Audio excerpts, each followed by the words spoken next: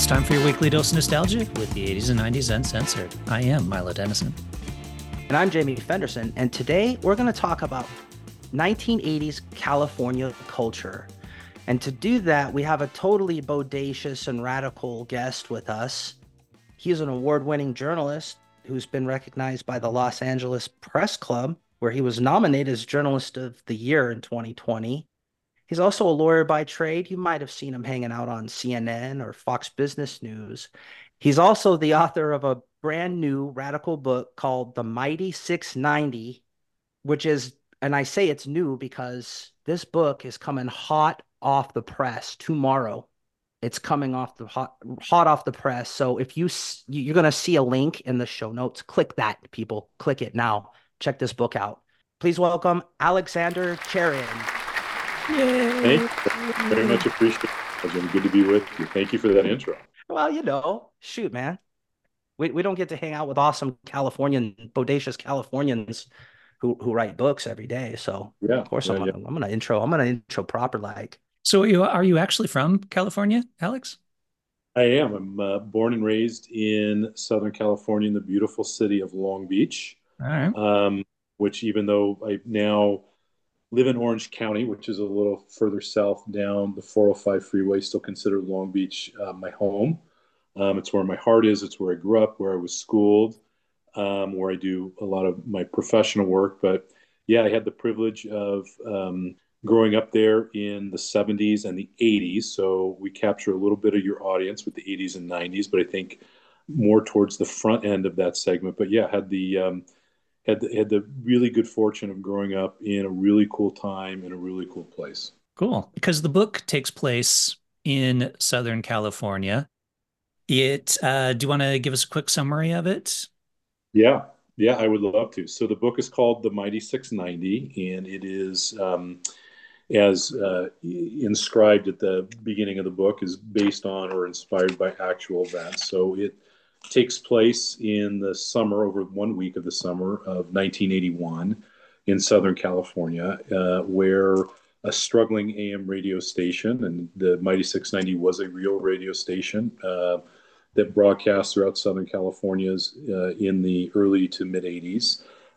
They held a radio contest in the vein of a lot of other stations across the U.S. that were struggling for listenership and trying to figure out what they wanted to be. And, unlike some of the contests where they had people, touch a car for a week and the last person to let go or to keep their hand on the car won the car, they decided to bury $50,000 in cash somewhere in Southern California and then give clues one a day for a week until somebody figured it out and literally dug up the money. So that's the premise of the book. It's a fictionalized version of that actual event. And I think it's a really cool read, really cool story, and really resonated with me as a kid. I remember the contest very well and kind of what it meant. Yeah, That's so rad. when I was reading it, it was funny because it got me thinking about how radio stations used to be more local. Now they're all national, and they would do local contests. Like, yeah, if you call in and do this and you win a prize or that kind of stuff. And it totally got me thinking about that and kind of missing that. Cause I don't know if you guys have ever called into a radio station. I called in once, they played a song and they're like, it was one of those, like, if you can, the first person to name this song wins. And it was a song that they played and I called in and got it right. And I'm like, yay. But the prize was the stupidest thing. So they're like, great, come down to the radio station and you can pick a CD out of this box of CDs, these demo CDs and crap to get. And the box had like a bunch of crap in it. And I'm like, what? That's not $50,000. No, it wasn't. I'm like, first of all, I drove all the way down here. I was all Not excited. even worth the gas, man. And these are like What's the up with that? hand-me-down CDs that nobody wants. Great. Thanks for the CD, guys. Yeah, no doubt. No 50. But I love like treasure hunts and that kind of stuff. So it was like, yeah, it was fun reading the book for that reason and kind of trying to figure out who is going to be the one to actually end up with it, kind of a thing with these types of books. You're like, who do you think it's going to be? Yeah, I know. I appreciate that. And it's interesting, Milo. So you talk about, the sort of the loss of the local radio station. It was such a big part of my growing up because it's kind of what you identified with and it's kind of what helped identify you to other people. So when we were all in junior high school and we first started flirting with, music being part of our identity. Cool kids listen to one station, the nerdy kids listen to another station. I was part of that camp, of course, but we've sort of lost that. And I think a lot of that is because there's just so much content right now and so much on demand. Which in one respect is a great thing. We can satisfy sort of that short attention span we all have and have that instant gratification. But at the same time, we've really lost this era where we had five TV channels to choose from, and everybody kind of watched the same stuff. On Thursday night, everybody watched Happy Days, or everybody listened to the same radio station, and it really spilled over into your everyday conversation. So, to your point, I think we've kind of lost that. Absolutely. I remember like same thing being a kid. And one of the conversations you would have when you're talking to other kids is like, which radio station do you listen to? Like it was your Absolutely. criteria for if they were cool or not, is if they listened to the same station you did, you know? Absolutely. I used to tell people I listened to like the heavy rock, heavy metal, but then I go home and like listen to the pop station with like Roxette or something. But I was like, no, not really. Not at school. But it's interesting. So, Jamie, that's the Mighty 690. Just to give you a little bit of the landscape in Southern California in the 80s was really dominated by these mega rock stations. So there were two in particular. One was called KMET, and one was called KLOS. And in fact, there was a recent homage to KMET in a recent film. And now, of course, I'm going to forget the title of the film that came out last year, where there's a scene where Jason Bateman's character is smashing a car in a parking lot, and there's a very prominent KMET billboard in the background. But the Mighty 690 was really on the lighter side. It was very poppy, so it was very blue collar. It was very relatable to the kids who kind of fell in the middle like me. But really, what made that radio station unique was that it was not based in Los Angeles. It was actually broadcast from south of the border, is what they call the Border Blaster radio station. So the antenna Mm. that emitted that signal was actually in Tijuana, Mexico. Uh, Oh, the administrative offices were in San Diego, but the broadcast reach for the Mighty 690 went all over Southern California. So when this contest came along, you had people from Ventura, Los Angeles, Orange County, San Diego, all looking for this bag that contained $50,000 in cash. And think about that concept. Nobody would bury cash today, right? Nobody uses cash. It's really not a preferred currency, but just that concept was so parochial and so cool at the time. I really wanted to try to capture that in the book. Well, let's jump into our subjects. As much as I love talking about classic radio stations and stuff, let's that's what our subject should have been. Let's talk about California culture from the 80s because it was kind of a culture and an era where a lot of what was happening in California spread throughout the rest of the United States. So maybe let's start the discussion is how would you guys define California culture? Like how would you define it? What is it? well, to me, it's a culture. It's not just one thing. It's a number of things. So it's a fashion, it's an aesthetic, it's the food, it's the music. So you had things like we've talked about sushi that proliferated out of California. The whole like neon design surfer thing that all came out of California. The whole surfer lingo, even a lot of the words that I still use today, like rad and radical and bodacious. People talk like surfers, even like in Cleveland. They dress like Pauly Shore and they said bodacious, and they're like from like Lexington, Kentucky, right? Because it's spread out in the 80s. And you even have things like the that TV show Milo and I love, Saved by the Bell. That's a whole California thing, the aesthetic of it, kind of the attitude, the surfer, the laid back thing. So to me, it's really it's the whole culture spread out of California. And I remember in the 80s, like Hang Loose, video games called California games, Skate or Die. So it, true. even like up in Seattle where it's rainy, we were like, yeah, let's hang loose, man. Radical, bodacious. That was a real thing in the 80s. So everybody was a Californian, it seemed, for a decade. So true. And I know I'm biased. I really think that a lot of those trends started in the West and started in California in the 80s. language, surf culture, skateboard culture, fashion, and really sort of migrated eastward. But I could be wrong, but I'm biased, and so I kind of agree with you. The interesting thing, and one of the things I tried to capture in this book was there even though that was a sort of a dominant sort of style in California, the surf culture, it was really this blend of lots of different eclectic cultures kind of coming together. In the 80s in Southern California was really the story of kind of decentralization. So people were moving out of the Los Angeles proper and the big cities in Orange County proper and moving into the suburbs. So you had this rise of suburbia. So, there are great films that came out of that era that really reflected that. In fact, there was one I was reading yesterday starring Matt Damon, and I forget the name of it now, but it was very controversial about kids moving into suburbia. And, you really had that. So you had, blue collar kids, you had Latino, African American, Asian. You had this just entire melting pot, but there was this common thread of everybody being from California. They kind of all subscribed to this pact of we're from California, so we've got to be ahead of the cultural curve a little bit. Yeah. And even a lot of like the Spielberg films were in like California suburbs. I think that was pretty prolific, and people were like, "Whoa, California suburbs seem pretty rad because they got aliens and stuff going on there. That's cool. It's not boring like my suburban town. There's cool stuff going on in California suburb, and even stuff like Bill and Ted was super California. Like, dude, let's go back in time." If you're a true Californian, you'll know where they filmed Back to the Future. You'll know what mall they filmed it at in Whittier, California, or where the ET house is, to your point, up in the valley.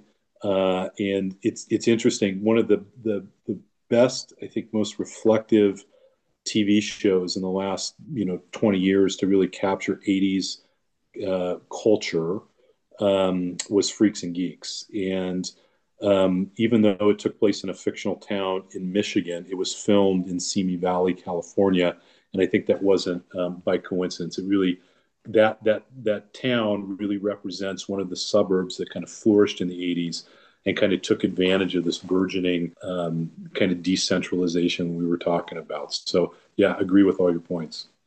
Yeah, that show unfortunately didn't catch on like it should have because it's such a brilliant show and such a Totally. bummer. I think for me, when I think of California culture, it kind of has this like lifestyle of where like you got nice weather, you got the beach. It's much more laid back. When, like Jamie said, we're from the Pacific Northwest, right? So it's like cold and wet, and and the whole, California dreaming surf song kind of thing going, and you're like, man, yeah, that sounds nice. So it makes sense why it did proliferate throughout the rest of the US because everybody's looking like, man, yeah, that's nice. This sucks. People in Michigan, they're like, oh man, it's like 2 feet of snow in the winter. And they're over there like, I'm watching, I just watched Lethal Weapon and it's Christmas and man, the weather looks great. you know? Great movie, by the way. Filmed, by the way, part of that filmed in Long Beach, California.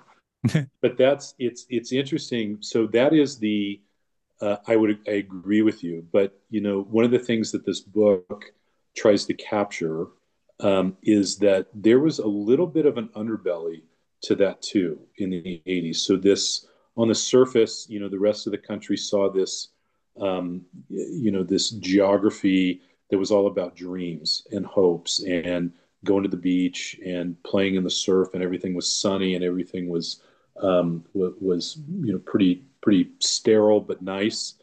The reality, and more so I think in the '80s than now, was that there was a little bit of a struggle. There was a growing economic disparity in Southern California. So kids who lived in the valley, look at Karate Kid as a perfect example of that, right? Poor kid lives in Reseda. He doesn't live in Santa Monica. You had, this sort of push pull between the California dream of the '80s and what was starting to grow to be a more realistic economic and social reality. Kids were shut off from the beach. They were shut off from Disneyland. They were shut off from all these iconic, sort of markers that people would associate with Southern California. I think of acting. People dream of becoming actors, right? So they head off to California to make it big, and they end up working on the street corner, selling their bodies and stuff because they weren't Because able they to thought make they it. were going to be in a hairband video Yeah, and get on discovered. Sunset Strip with like dancing on like Whitesnake's car, but it totally didn't end up that way, right? Yep. That's kind of the concept I have. Like maybe we didn't know about that in the 80s as much, but I guess the concept I have of Southern California today is kind of that way where it's like this giant grid across a valley and you might have this really nice movie star kind of house, but like a block away, it's like Boys in the Hood or something like, and it's all really close together, right? Like I don't know, I might be wrong about that, but I guess that's the conception I have nowadays is like it goes from like Boys in the Hood and then one block away is like Beverly Hills 90210. No, so true, James. So true. And if you look at Southern California, it really was designed from an urban planning standpoint as a grid.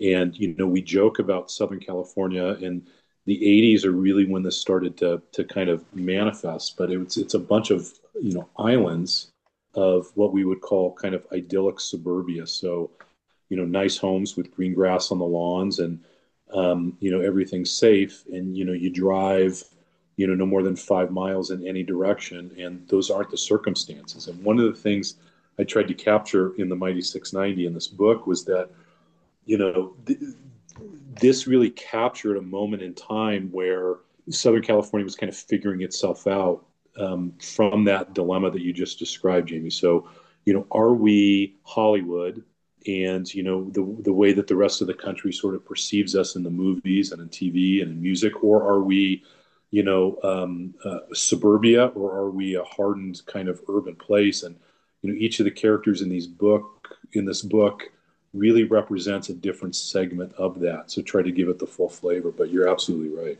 Are we Hollywood or are we Boys in the Hood? Like, Correct. It's funny too because there's scenes in the book where one of the characters, kid, he goes to synagogue, right? And his mom has to drive him like way the hell out to the synagogue. And that to me, that's California culture is sitting on the interstate in your car, going, going somewhere because it's a big ass state, and it's a very car culture state. I was living in Europe for the past 10 years and didn't have a car. And then I went on a trip to LA and it was funny. So me and my wife were in LA and we rented a car, of course, while we're there. And we're just seeing sights and we're like, okay, well, let's just park the car and then we'll walk around and see some other stuff because we're so used to thinking in that mindset. And then we're there and we're like, this sucks. It's hot. And we're like really far away. And then now we got to get all the fucking way back to our car. And it's like, I'm like, Exactly. why did we not drive from this spot to that spot? This is California. We're supposed to drive everywhere we go. Uh, No doubt. No doubt.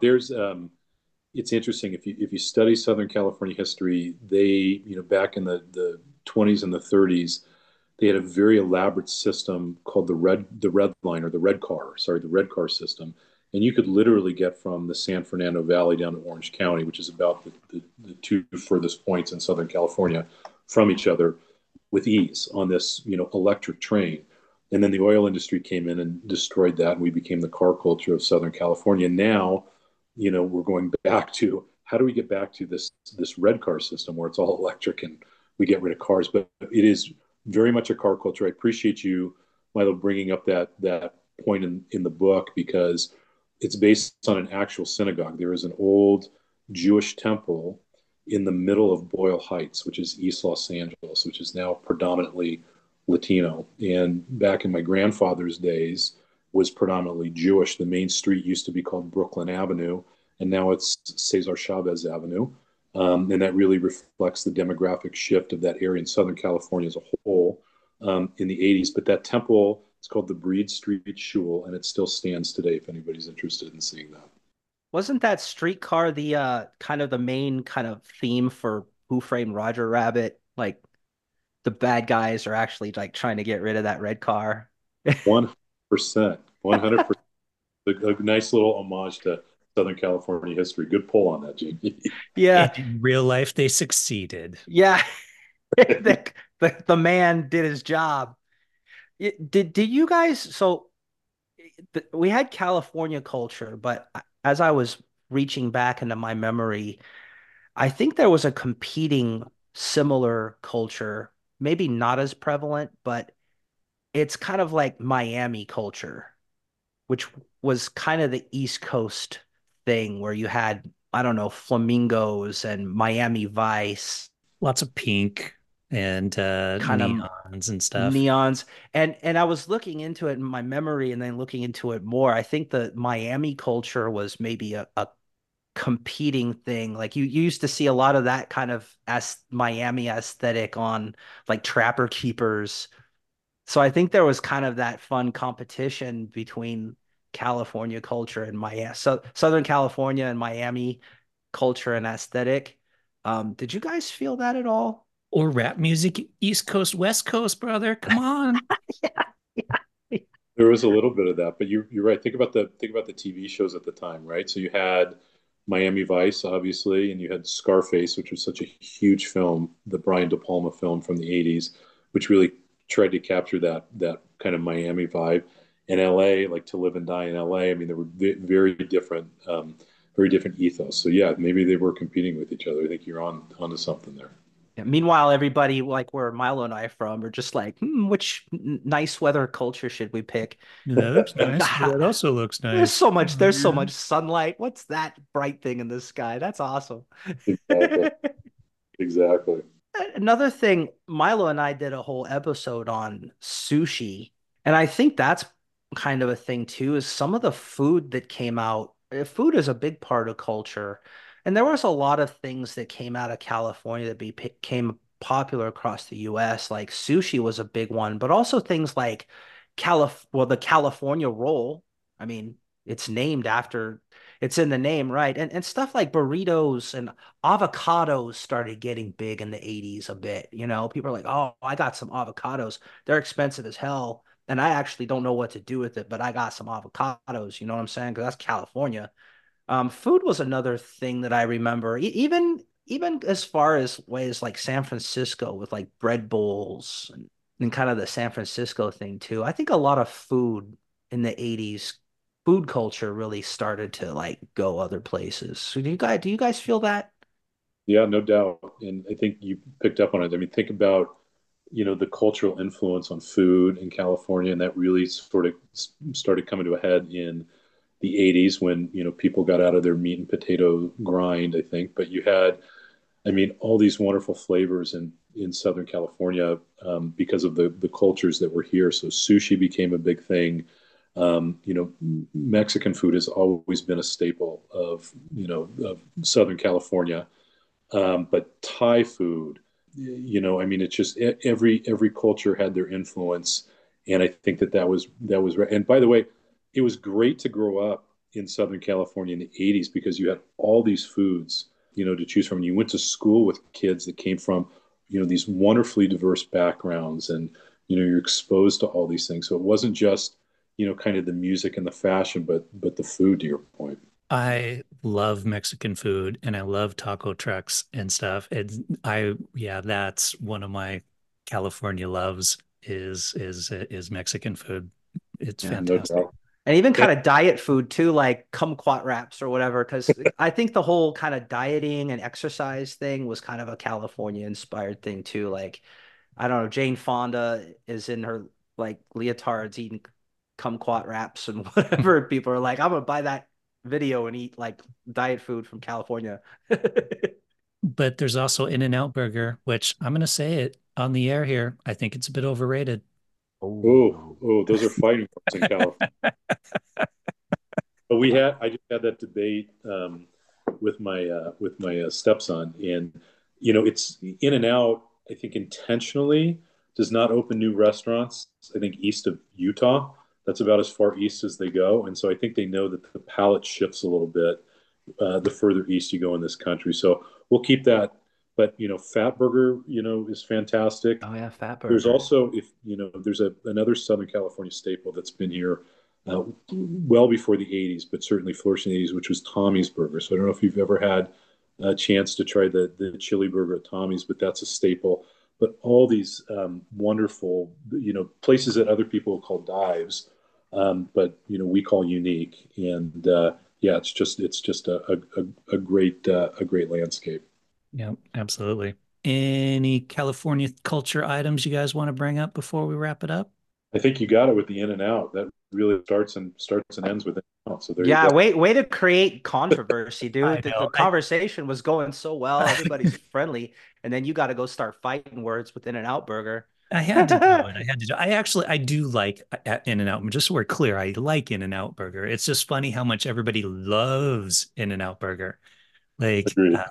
it's it is a good burger. Don't get me wrong. It's just funny how cherished it is. Well, everybody, it's called The Mighty 690.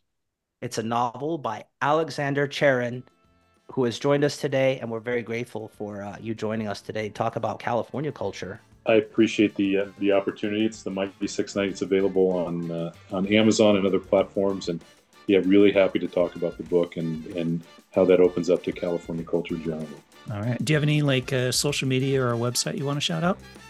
My website is alexandercharon.com, and you can check out my other writings that appeared in the Orange County Weekly, and a link to the Mighty 690 and a bit of my boring lawyer biography if anybody's interested in that. But yeah, alexandercharon.com. Check it out, people. Check it out. All right, audience.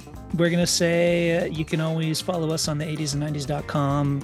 And with that, we'll say we're out of here to go call into some radio station contests and win us some moolah. Or some crappy leftover CDs. Or a crappy CD out of a box.